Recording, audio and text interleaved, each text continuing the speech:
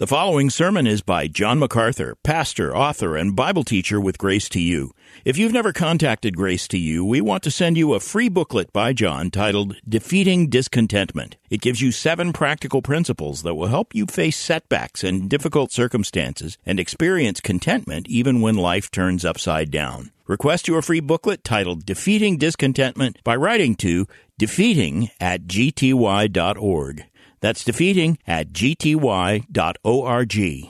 This offer is good in North America and Europe through June 2024. And now, unleashing God's truth one verse at a time, here is Grace to You Bible teacher John MacArthur. Let's open our Bibles to Luke's Gospel, chapter 8.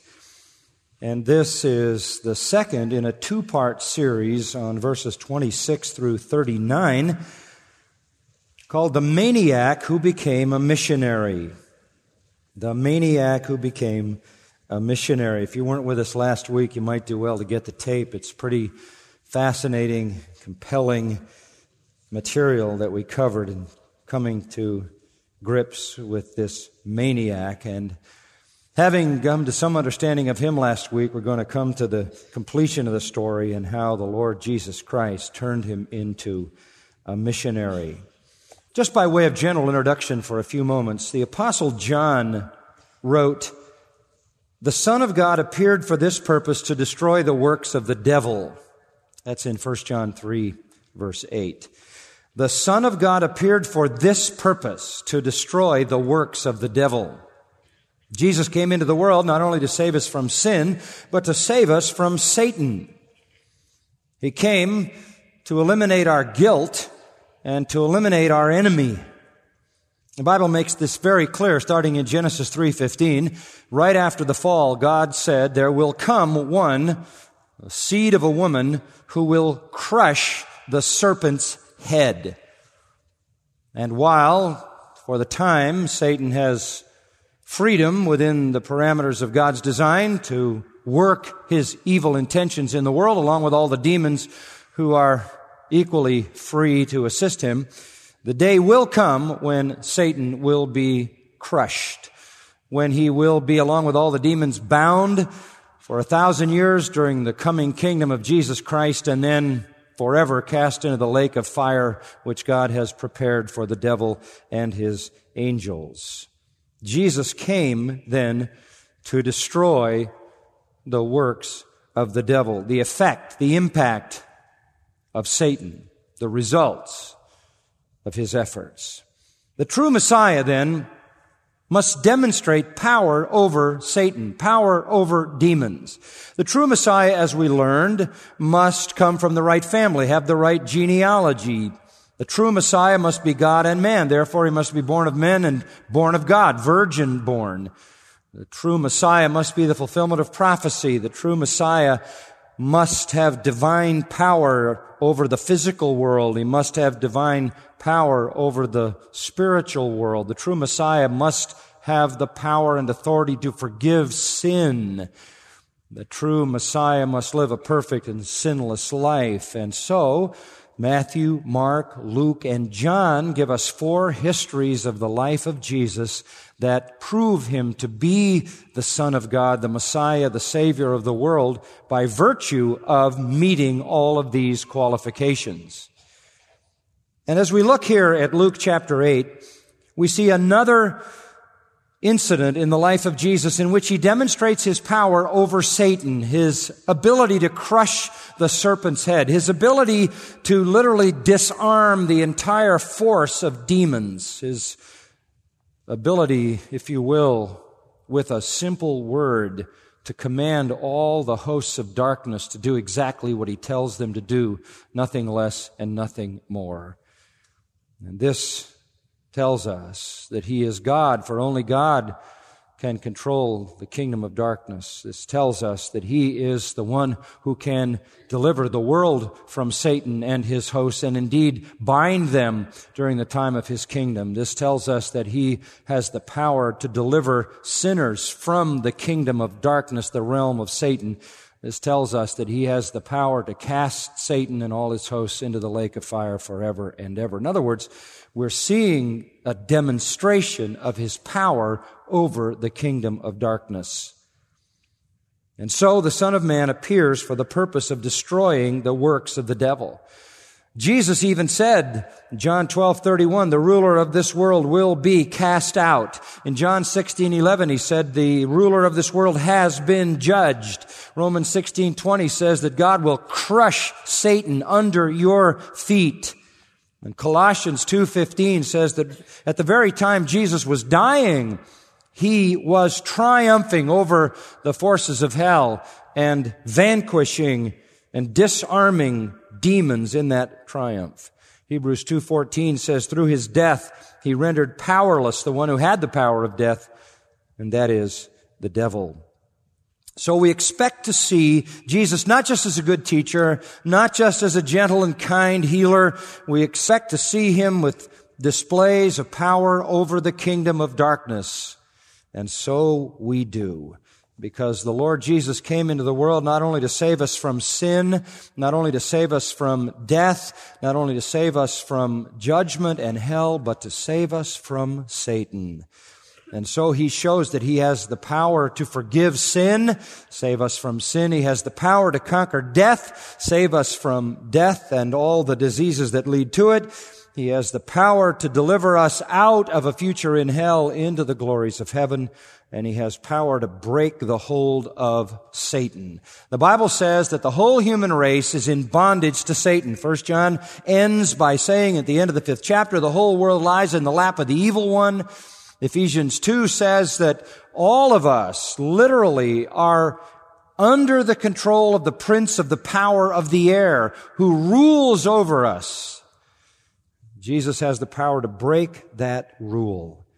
His salvation rescues all who believe in him from spending all eternity in the lake of fire, in the presence of the devil and his angels.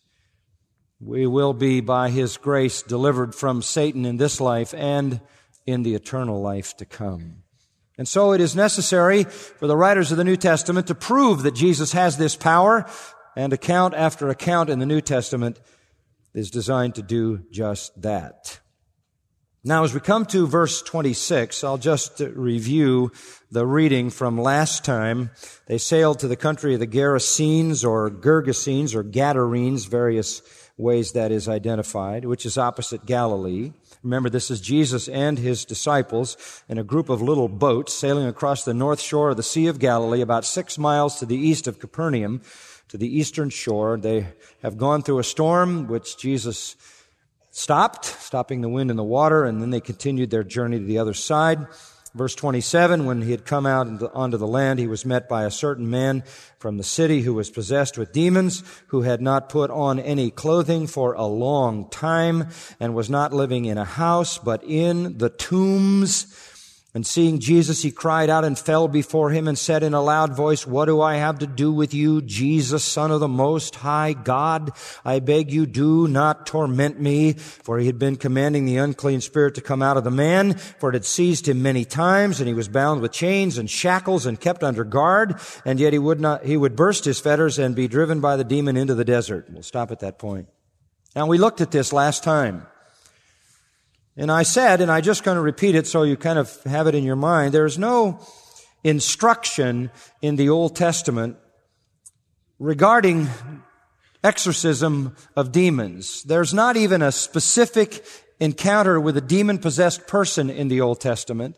There are a couple of occasions, 1 Samuel 16, 1 Kings 22, where evil spirits are mentioned. And there is that remarkable account in Genesis chapter 6, where fallen angels, demons, called there the sons of God, come down and dwell in certain women as an evidence of the wretchedness of the pre-flood society. They were indeed a demon-possessed people, but it's spoken of in a very general and collective way. We don't really have an account in the Old Testament of an individual demon-possessed person, or of the way those people behaved, nor of any exorcism in dealing with them. And so that is to say, we don't know a lot about demon possession from the Old Testament. They They do their work under the surface. They prefer to be clandestine. They prefer to be unseen. They prefer to be thought of as angels of what? Of light and servants of God. And so they masquerade behind religion. And particularly in more sophisticated societies, they would prefer to hide. However, in some occultic and environments, in some idolatrous cultures and society, in some primitive third world societies, where there is a more outrageous kind of exposure of demons, they even become the gods that people worship, and they are, I think, a little more open to exposing themselves. They become even identifiable to people in those kinds of environments. But in sophisticated societies, certainly in those societies that are connected to Judaism in the Old Testament, Christianity since the New Testament, they prefer to do their work behind the scenes. Demon possession is common. It's just not commonly dealt with in the Bible. The reason I mentioned about the Old Testament is so that you understand that what you see happening in the New Testament is really unique. In fact, there is the exposure of demon possession during the time of Jesus Christ and the apostles, and then it just disappears.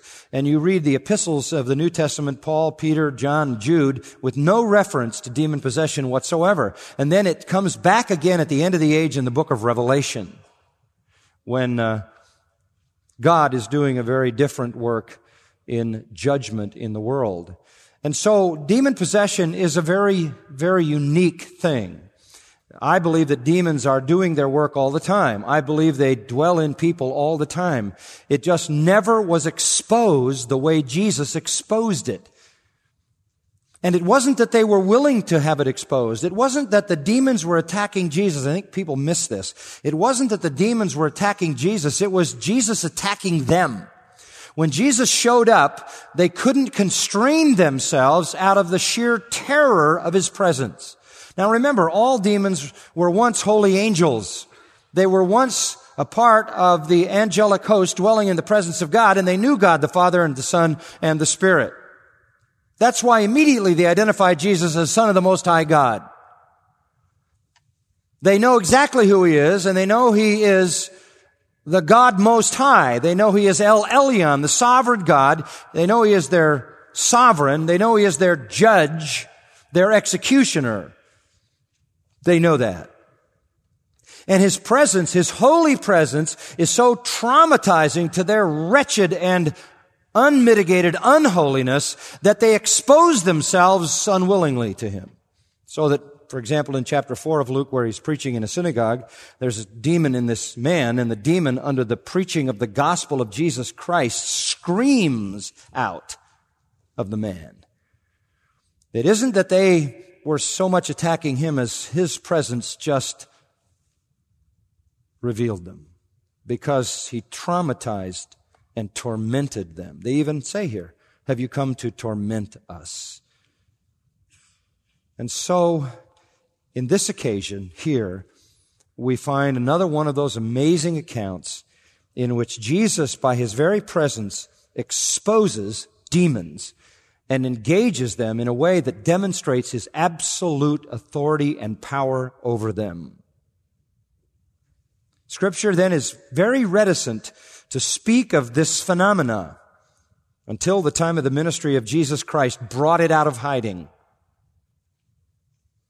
But during the ministry of our Lord, He confronted the reluctant demons and showed them His absolute power and authority time and time and time again. And in Luke 11:20, He summed up the reason by saying this: "If I cast out demons by the finger of God, then the kingdom of God has come to you." If I can dominate the kingdom of darkness with my finger, then you know the kingdom of God has come to you. Jesus came to liberate the poor, prisoners, blind, and oppressed, as He says in Luke 4:18. Part of that liberation is a liberation from Satan, as well as a liberation from sin. And He dealt with the demons with absolute ease. He didn't even need to use the arm of God, as the Old Testament so often refers to it. He used only the finger, and that was sufficient to vanquish them all. Now, the encounter that is before us here is the greatest display of the power of Jesus over demons quantitatively. Quantitatively. He instantly overwhelms a huge force of fallen spirits. The encounter is one of the really compelling stories of the New Testament. Now, as we look at it, I'm going to give you 3 points. Gave you one last week. We'll do the next 2 this morning. Point number 1 is the destructive power of demons. We saw that. The destructive power of demons. Point 2, the delivering power of Jesus.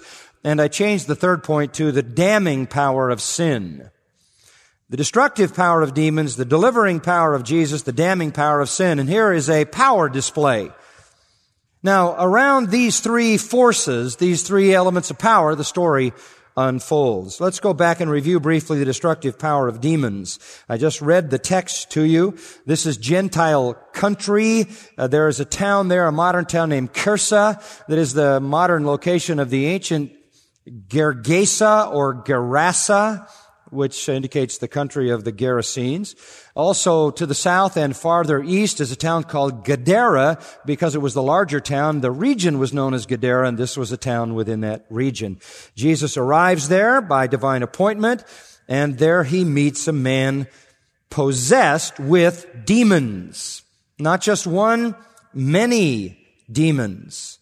Many demons. In fact, down in verse 30, it says, he said his name was Legion, for many demons had entered him. This man literally is infested with evil spirits, demonic spirits. He is in every sense a maniac. He is a madman in the classical definition. He is absolutely out of control. His own personality, whoever he was, has been completely subsumed under the expression of this demonic force. He doesn't think for himself, he doesn't talk for himself, and he doesn't act for himself. He's a madman. And verse 27 tells us he hadn't put on any clothing for a long time. The first thing we learn about him is he was stark naked. This was not because he was a naturist or whatever. This was not necessarily his choice at all. This was simply a matter of the torture and the torment that he endured. Being naked is not a reasonable thing to do, even from the standpoint of protecting yourself from the sun in that hot part of the world or the very, very cold winters that come there. That is not something a person would choose to do. And certainly the shame associated with it would be in itself a torture and a torment. It is, of course, a twisted and perverted kind of conduct. It is also an unreasonable kind of conduct by every perspective. But the man was dominated and tormented into this shame and to this self-inflicting suffering of nakedness. Further, he was living in tombs. He was more at home with the dead than he was with the living. He found his comfort among the dead, close to the underworld of demons. He functioned like a demon would function. And Satan is a murderer from the beginning. Satan's the one who has been given the power of death. Satan and demons are, by definition, killers. They are comfortable with death. They hate the Lord of life and all that the life he gives stands for. This man was violent. Tells us not only did he live in the tombs, but he was screaming and shrieking. So much so, verse 29 says, they had to bind him with chains and shackles and keep him under guard. He would burst the fetters and be driven by demons into the desert. He was out of control. He was a hermit. He would go fleeing into the desert for no apparent reason at all, other than under the horrific torment of demons who intended to accomplish who knows what. Other writers, Matthew and Mark, tell us he would get up into his tombs, and when people would come along the road below, he would come screaming naked down the hill, threatening their lives. He was homicidal. He was suicidal. He had to be restrained the best way people could restrain him. Now just think about this person. He is stark naked. He is without shame. He is a tortured, tormented soul, violent, shrieking, screaming, terrifying people, celebrating death, more at home in the tombs with the dead than the living. That to me is a pretty good description of a modern rock singer. And you chuckle at that, but that's really true. I think of that every time I see some poor witless teenager with a black t-shirt and a skull and crossbones on the front of it. Who in the world identifies with death? Look at these people who get up on stage who are violent, shrieking, screaming, naked, with elements of death tattooed all over their bodies. And ask yourself, where does that come from? What is the source of all of that? Are those rappers who celebrate death and murder, along with the wretched kind of immorality that goes with that lifestyle, which certainly would be associated with the nakedness of this man as well. Then it tells us he was strong. He was so strong and so dangerous that he had to be bound, and that must have been an interesting enterprise to watch people bind him up.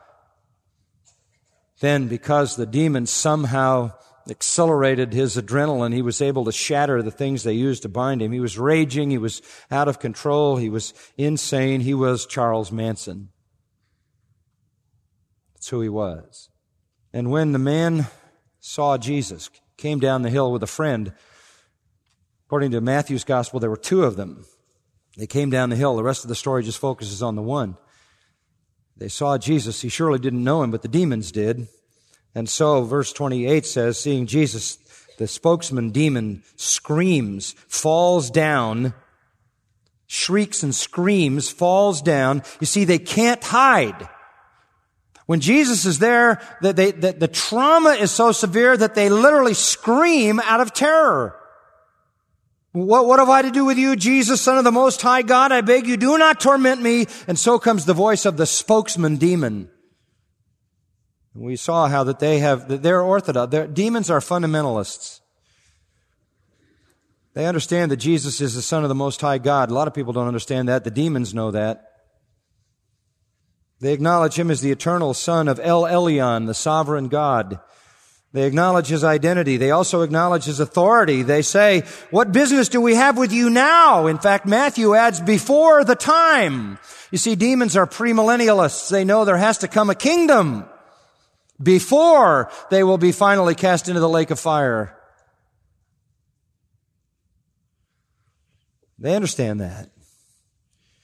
What are you doing here before the time? Have you come now to torment us, to torture us? Isn't that to be connected with your second coming and not your first? What are you doing?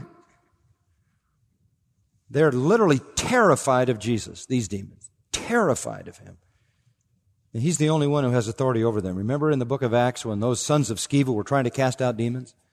And finally the demon said, look, who are you? Jesus we know and Paul we know, but who are you? I didn't have any reason to respond to the demon. That's what's so silly about people running around today talking to demons and telling them to do things. That's idiotic. They don't have any power over demons. You don't have any power over them. Only Christ had power over them.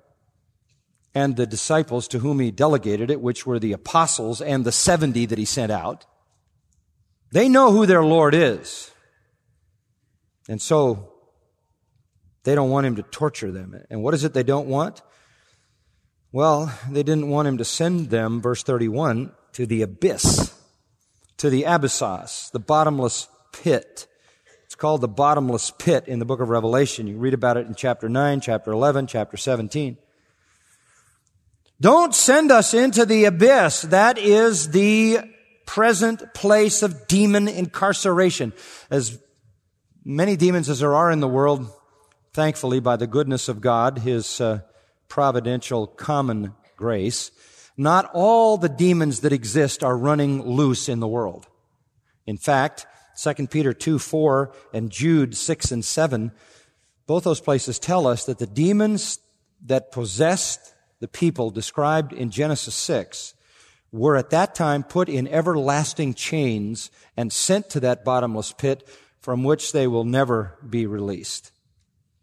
So there are eternally or permanently bound demons. Ultimately, in the end, they will all go to the final incarceration in the lake of fire. But there are today bound demons who are bound permanently. Also, in this abyssos, this bottomless pit, there are some demons bound temporarily. Because in the 9th chapter of Revelation, we find in the time of the Great Tribulation to come, God's going to open up that pit, and belching out of that pit are going to come forth some demons to add to the demon force that runs amok on the earth during the time of the Great Tribulation when Satan has his final heyday under Antichrist. But there is a place where Many of the demons are currently incarcerated so that their power is in some way limited in the world. These demons say, we don't want to go there before the time. We know that's the plan at the end of time. We know that when Jesus comes in His second coming, that He's prepared the lake of fire. We know that, but this isn't the time. Don't send us there yet. We want our freedom. Please don't send us there. They can't restrain themselves from screaming out what is their real desire. They do not want to be sent to the pit of torment.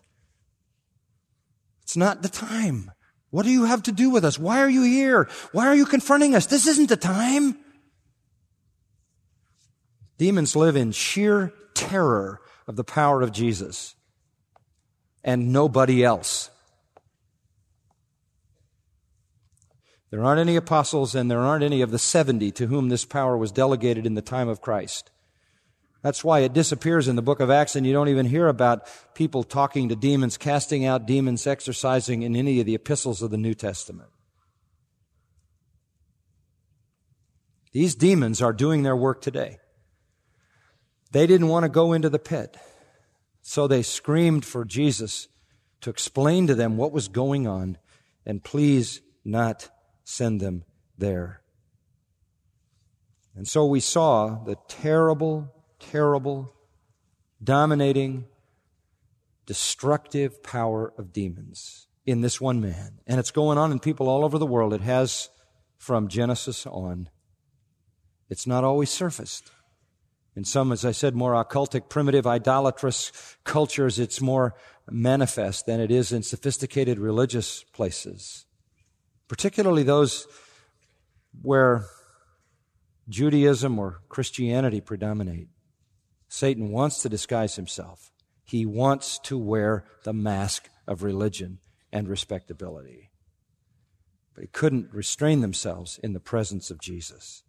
We move then to the delivering power of Jesus, and I'm going to try to cover a lot as fast as I can. The delivering power of Jesus, in a typically understated report of the astounding power of Jesus over the forces of hell, Luke makes it very simple. He just makes the statement in verse 29, he had been commanding the unclean spirit to come out of the man. In Matthew, he puts it this way, he commanded the unclean spirit to come out of the man. Mark, come out of the man, you unclean spirit. It was just a command. And he was talking to one spirit, but the one spirit was a spokesman representative of all the demons that infested this man.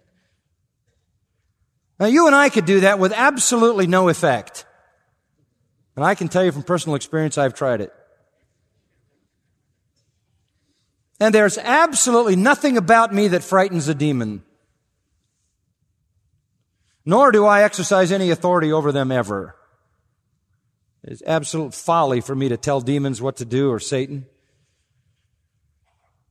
But then again, I'm not afraid of what they might do to me because I am indwelt by the Holy Spirit of God, and greater is He that is in me than he that is in the world.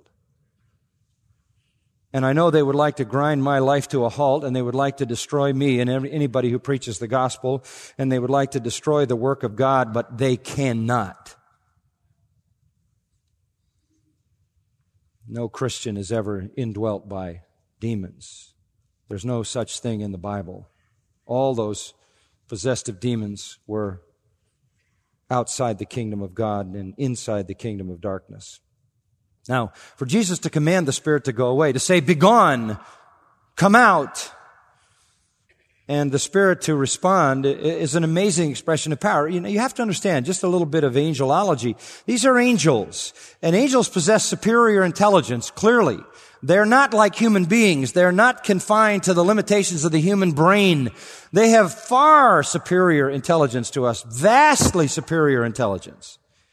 They have superior might. 2 Kings 19, one angel killed 185,000 Assyrians. They have superior scope. In Daniel chapter 9, they have influence and responsibility over massive areas of territory.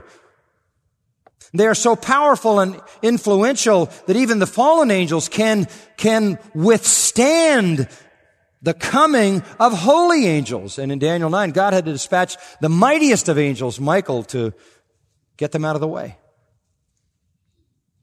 They have superior experience. They were created at the time of the creation of everything else, and they don't die and they don't reproduce, so they're very old, so they're very, very, very experienced. They've lived through every era of time, and they will live forever. Once created, they never die, they never grow old. They have a superior nature. They're not confined by space, and they're not confined by time. They're not omnipresent, but they're fast, and they move the way spirit beings move, not the way physical beings move.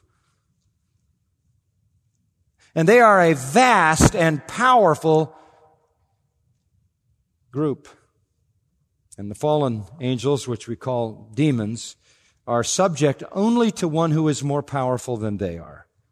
And that is the Lord Himself. And Jesus demonstrates clearly that He is God, as in numerous other accounts in the New Testament of His power over demons. But none is as quantitatively great as this one. Now, in seeing the delivering power of Jesus, let's look at the conversation that He had when He commanded them to leave. Verse 30, Jesus asked him, "What is your name?"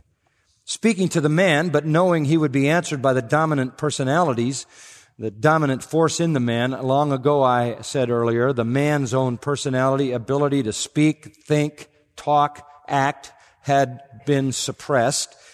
Jesus says, "What is your name?" I don't know what his parents named him. His name is never given. But the voice that dominated him, the voice that was the spokesman for the demons, said, "Legion." Why did he say legion? For many demons had entered him. Legion is not a name. Legion describes a group of Roman soldiers. A legion numbered as much as 6,000 men.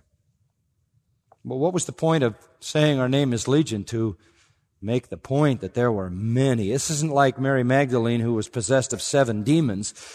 This is thousands of demons. We are legion. This poor, benighted, tormented soul literally was the home of thousands of demons. In fact, in Mark 5:13, it tells us that the herd of pigs into which the demons went numbered 2,000 pigs. The demons filled up 2,000 pigs who had once filled up one man. At least 2,000 demons, maybe 6,000 demons. Massive demon possession.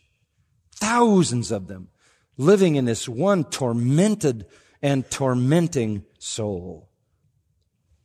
2,000 supernatural, suicidal, homicidal, maniacal, demonic terrorists living in this maniac. And Jesus says, "Be gone." And they're out. And with his finger, metaphorically, he overpowers the kingdom of hell. They were begging him in verse 31, imploring him, entreating him, not to command them to depart into the abyss. Whatever he commanded them to do, they did. They didn't have a choice. Don't send us into that pit, that bottomless pit. The time is not now. As we noted from Matthew 28 and 29, they say before the time. It's not the time. Don't send us into the dungeon. Don't send us into the lake of fire. They acknowledge there is a divinely determined time. But it's not now. Their eschatology as well as their theology and Christology is accurate. And James puts it this way, James 2:19, the devils believe and tremble or shudder. They weren't ready to give up their operation yet.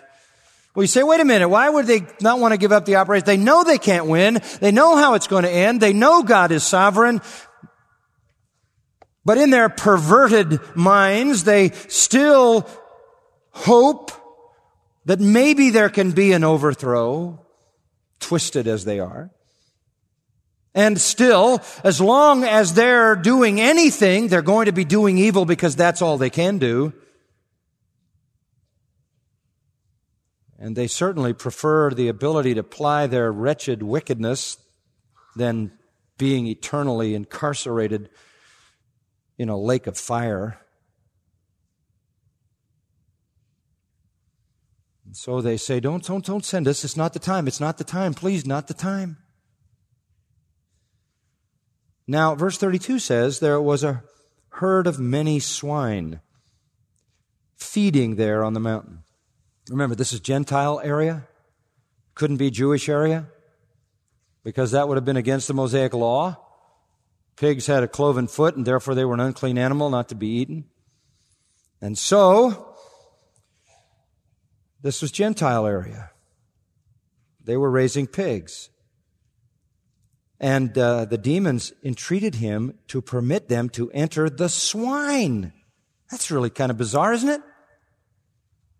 Clayton said this is where deviled ham started.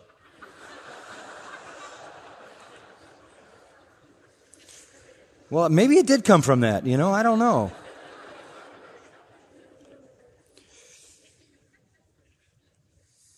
The diabolical desire, and I can't say more than this, the diabolical desire of demons is to work in the physical world. You understand that? They want to work in the physical world. They prefer to work in the physical world through persons, through people. But if they can't work through people, then they would work through animals. It reminds of the one in Matthew where it says, passage in Matthew where it talks about, I think it's 12th chapter, where it talks about the demon who was cast out and wandered and wandered and wandered, wanting to enter and have another home. In order to work their work in the world, they need to somehow impact the physical realm, the realm of sight and sound. And so they'll work through people, of course, wherever they can. But here they are in the presence of Jesus, and they're sent out. They don't want to go to the pit, so they make the suggestion, although it's certainly not necessarily where they'd want to go. Put us in the pigs, and maybe we can figure out a way to use pigs to do what we want to do. And Jesus, it says, end of verse 32, gave them permission. Okay. You may go to the... Isn't that interesting? They couldn't do anything if he didn't command them or give them permission. Totally under his control. He gave them permission. Why would he do that? Why would he give them permission to go into the pigs? Because it was going to be vivid proof that the demons had left the man, right? It was going to be proof then of his divine power. It was also going to show the deadly intentions of demons. That what they want to do is kill. I'm not surprised that a rock group is called Megadeth. It's what they want to do. They want to kill. And it's only God who prevents that. And when it's pigs and God's not involved in pigs' lives, they can do it. It also gives the opportunity to get a preview of the judgment that is going to come on evil beings. The reason I say all that is because of what happened in verse 33. The demons came out from the man. They entered the swine. And the herd rushed down the steep bank into the lake and were drowned. What an amazing reaction. They just ran down that hill and did a swine dive. You think I'm getting carried away? Actually, they committed suicide.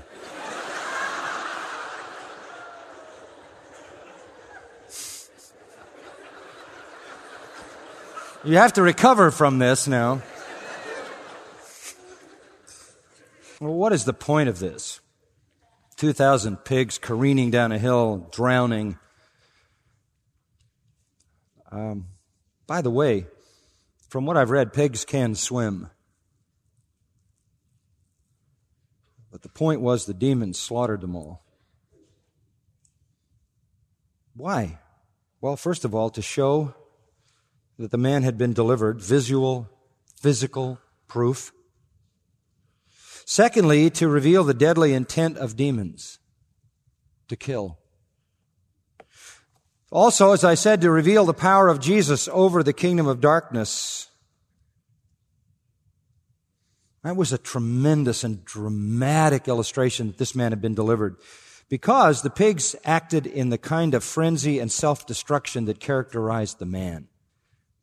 They became maniac pigs. The testimony is convincing. This man definitely had demons. They're gone because the pigs are behaving like the man did.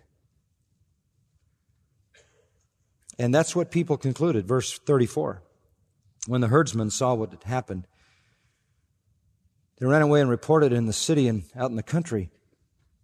They were eyewitnesses. Whoever was working for the owner of the pigs, these men who were taking care of 2,000 pigs, they saw what happened.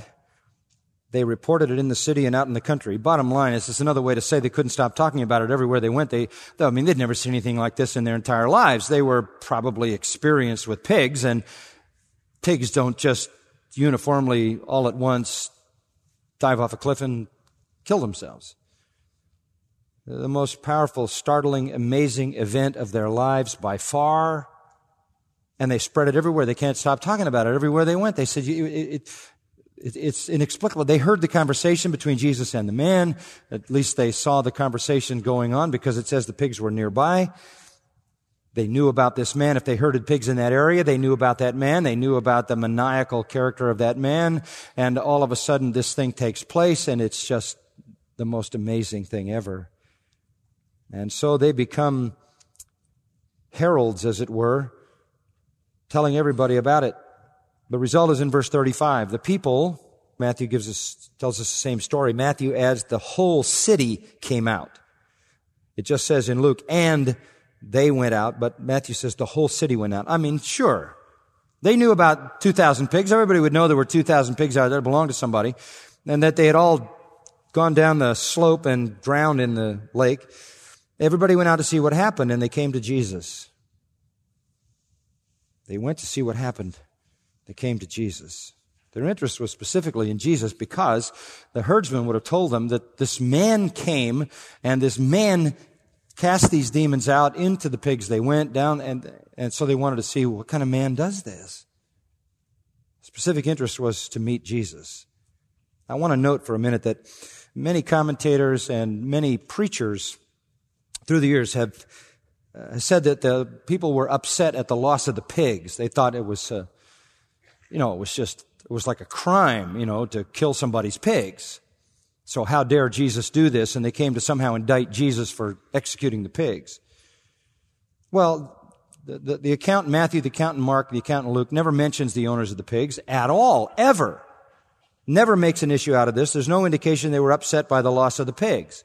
There are whole sermons that have been preached on preferring pigs over people, or being materialistic over being spiritualistic, and whatever other things they could read into this. There is nothing in this account at all that says they focused on the pig, nothing that says they focused on the man, nothing that says they focused on the demons. They focused on Jesus. It was Jesus they came to see, because they were so stunned by what they had heard about His power. And when they came to Jesus, they found the man from whom the demons had gone out sitting down at the feet of Jesus, clothed and in his right mind. All the marks of sanity. Sophroneo. He was thinking wisely, literally in the Greek. He was sensible, who had been completely out of his mind. The transformation was so total and so dramatic as to literally be opposite of their past experience. Instead of being naked, the man was clothed. Instead of wandering aimlessly, the man was sitting at the feet of Jesus. Instead of being in the tombs, the realm of the dead, he was sitting among the living. Jesus and his disciples. Instead of shrieking and screaming, the man was quiet. Instead of deadly and threatening, he was peaceful. Instead of tormented, he was comforted. Instead of insanity, there was sanity. Instead of chaos, there was tranquility. This is a magnificent picture of salvation transformation. I believe there was a discussion between Jesus and the man, not recorded, in which Jesus dealt with the sins of the man, in which forgiveness occurred. And the man was told the wonderful news that Jesus came for the poor, the prisoner, the blind, and the oppressed, to give them riches and freedom and sight and deliverance. So they saw this man transformed, not just delivered from demons, but now falling before Jesus and wanting to be led by Him. And their reaction? Well, the reaction, at the end of verse 35, they became frightened, from the word phobeo, from which we get phobia. They were terrified, is basically what it was. Here again, we see the same thing. We see it all the way through the Gospel of Luke. People who realize they're in the presence of the power of God are scared, frightened, traumatized, terrified. And it is so throughout, particularly this chapter, back in verse 25, when Jesus stilled the storm, stopped the wind and the waves. It says they were fearful. They were frightened there. They were panicked there. We see it throughout the rest of the chapter, as we will note later. The people are literally terrified. Every time Jesus does a miracle, whether it's a healing or the raising of a dead person, it creates a certain amount of terror in people because they know they're in the presence of the power of God, and that is a holy presence, and they are sinful people. That leads us then to the third power demonstrated here, the damning power of sin. The damning power of sin. The demons exert a power. The Lord Jesus brings His great delivering power, but we also see the terrible damning power of sin. It is the nature of sin to blind. It is the nature of sin to hate the truth. It is the nature of sin to reject proof. It is the nature of sin to resist righteousness. It is the nature of sin to cling tightly to the love of iniquity. Here you have irrefutable evidence that Jesus is the power of God. Here you have a miracle that is so massive that demonstrates not His power over the physical realm, but His power over the supernatural realm, His power over the spiritual world, His power over the forces of evil to deliver men from evil. You see this without any argument, without any debate. They don't discuss it. They don't debate it. They know what has happened. It terrifies them. But instead of saying, thank you, and how do we get delivered? You notice verse 36. Those who had seen it reported to them how the man who was demon-possessed had been made well. This is an interesting verse. They want to know what happened. What happened? Give us the details. How did this happen? They're terrified of Jesus. What's going on here? And so those who had seen it told them the full story of how the man who was demon-possessed had been made well. Esothe from sozo, had been saved. Sozos, to be saved. How the man had been delivered. And they gave them the full story, details of which aren't given to us. I'm sure they said, well, you won't believe how it happened. The guy came down the hill and so over and so over. And they must have been, as I said earlier, close enough to see the engagement and the encounter and to even hear what went on. The man had been delivered, not just from Satan, but I believe he'd been delivered from sin. Or at least he was, when those people heard the discussion, beginning to awaken to the forgiveness and the salvation that Jesus had offered, which I believe became completed, and I'll show you why in a moment.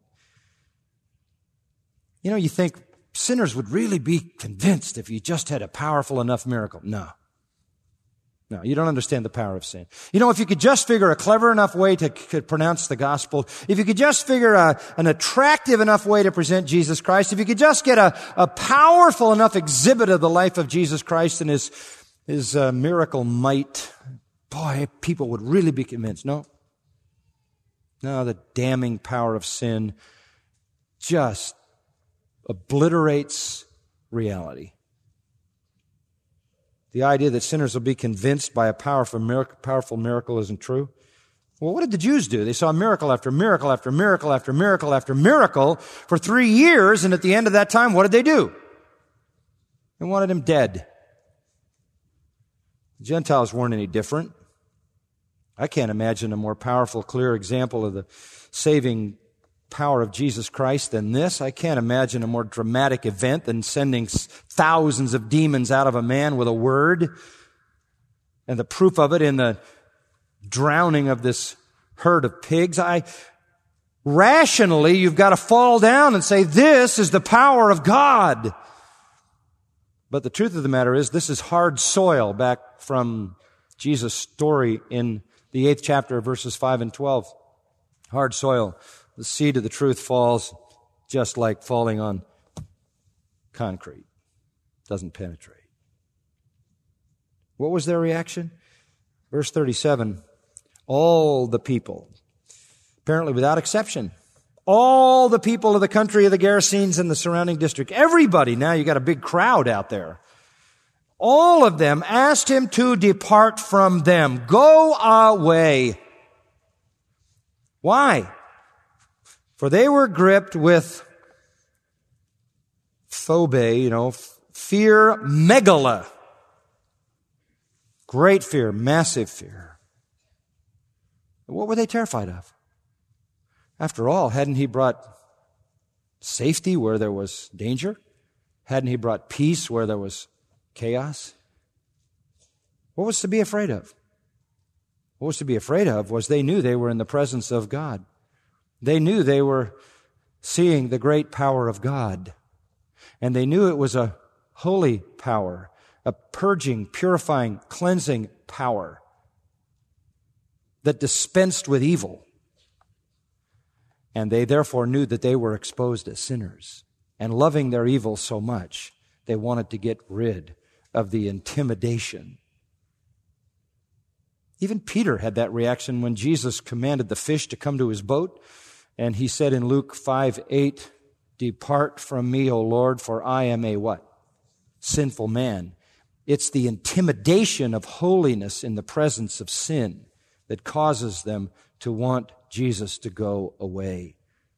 Instead of saying, thank you for delivering us. Could you go up and get his friend up there, that other guy, and do to him what you've done to this man?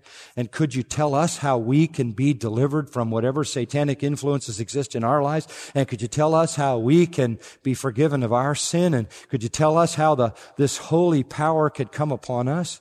They don't say that. There's not a word of thanks for the deliverance from the danger of the man. They see Jesus as a greater danger than that man. They would rather have a maniac than the Son of God. They would rather be terrified by Satan than terrified by God. They would rather endure the presence of demonic danger than the presence of divine deliverance.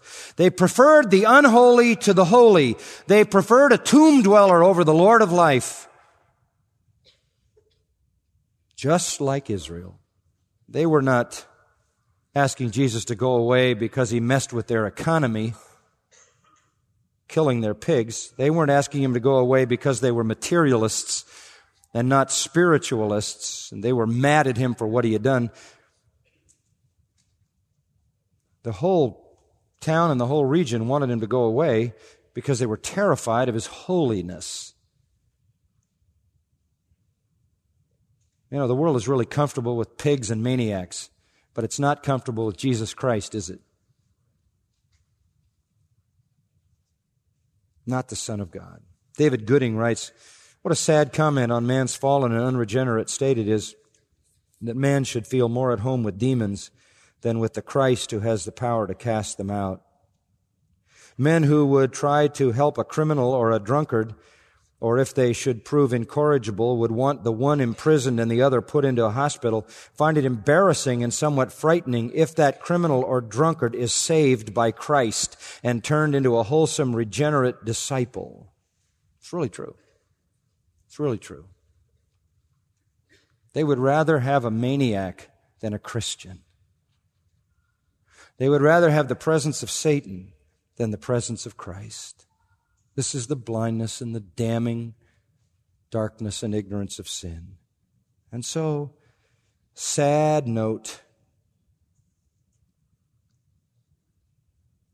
It says, verse 37, he got into a boat and returned. He never came back, by the way. One time, one day, one occasion, they said, get out. He got into a boat and went back to Capernaum. Was it an insult? Yes. It was more. It was a damning rejection. And Jesus never, ever came back. Now, what about you as a sinner? What about you? What would you have done if you'd have been there that day? Would you have cherished and loved and clung to your sin and asked Jesus to go away? Or would you plead with Jesus to forgive your sin and deliver you the way He delivered that man? Look around you today. Here are the delivered, right here. Hundreds of them. We have been forgiven from sin and delivered from Satan. We are living testimony to the power of Jesus Christ to transform. Are you interested in that? Do you want to be delivered and rescued from sin and Satan and death and hell? Or do you cherish your sin and you cannot wait to get out of here? Would you rather be in the grip of Satan than God? Would you rather continue to live with what is unholy than what is holy? Yeah, the Lord Jesus is either loved or hated when the truth is presented. And you can't have it any other way. If you can figure out a way to present the gospel without causing people to love or hate, you've compromised the message. The story ends with a true and wonderful completion. The maniac becomes a missionary. The man, according to verse 38, from whom the demons had gone out, was begging Jesus that he might accompany him. He's obviously, there's no Christians in his area. He's just been forgiven and transformed by this incredible miracle. And he very naturally says, I want to go with you. You're my Lord. You're my Master. You're my Savior. You're my Deliverer. I want to go with you. Can I join this group and go back with you? And he is asking what anybody would ask. He now all of a sudden has a cleansed conscience. He has new longings in his heart. He's clothed. He's rational. He's free. And he would never want to leave his eternal benefactor's side. He wanted to become a disciple and a learner and to follow his Master and his Savior. And Jesus says to him in verse 38, basically, no. Send him away. No, can't go with me. Does that surprise you? Well, not everybody's supposed to go to seminary. Not everybody's supposed to get all the formal training. You say, but wait a minute, you can't just leave him here. He's just a baby Christian. I'll say it again. I've said it often. If you know enough of the gospel to be saved, you know enough of the gospel to be a missionary. Right? And Jesus sent him away. You don't need further training at this point. That's not a priority. Further training is good, but you don't need further training. You are the one lone witness in this region. And here is the wonderful grace of God. They had wholesale rejected him, but he had not wholesale rejected them. He left them a witness. So in verse 39, he said, return to your house. Wonder how long it had been since he was there. Go back to your family and describe what great things God has done for you. He's the first Gentile missionary. The maniac who became a missionary. And as I said, if he knew enough to be saved, he knew enough to tell somebody else. And if that man had left with Jesus, there would have been no witness in that place. Here was grace in the face of rejection. Jesus sent him back to his own people, and he said to him, Describe what great things God has done for you. And he went away proclaiming throughout the whole city what great things Jesus had done for him. How interesting. Jesus says, you tell him what God has done. He told him what Jesus had done because Jesus is God. He became a witness. When I get to heaven, I want to ask him how successful he was. How fruitful. He went proclaiming throughout the whole city. Keruso, preaching throughout the whole city. This is personal evangelism, the story of what the Lord had done. Mark 5:20 says, everyone was amazed. Amazed. Well, that's what Jesus does. He turns maniacs into missionaries. It shows us the power of the demons, the power of the delivering Lord, and the damning power of sin. What a story. If you have been delivered, you too are a missionary. Amen? Tell the story. Lord, thank you for the time this morning, for your grace to us, for the truth of your word. Seal it to our hearts. And we'll thank you in the Savior's name. Amen. You've been listening to John MacArthur, Bible teacher with Grace to You. For free access to all of John's lessons and a listing of study Bibles and books available for sale, visit Grace to You's website at gty.org. John MacArthur and Grace to You reserve all copyright protection under applicable law. Our copyright policy is available at gty.org, and it includes instructions for and limitations on duplicating this digital file.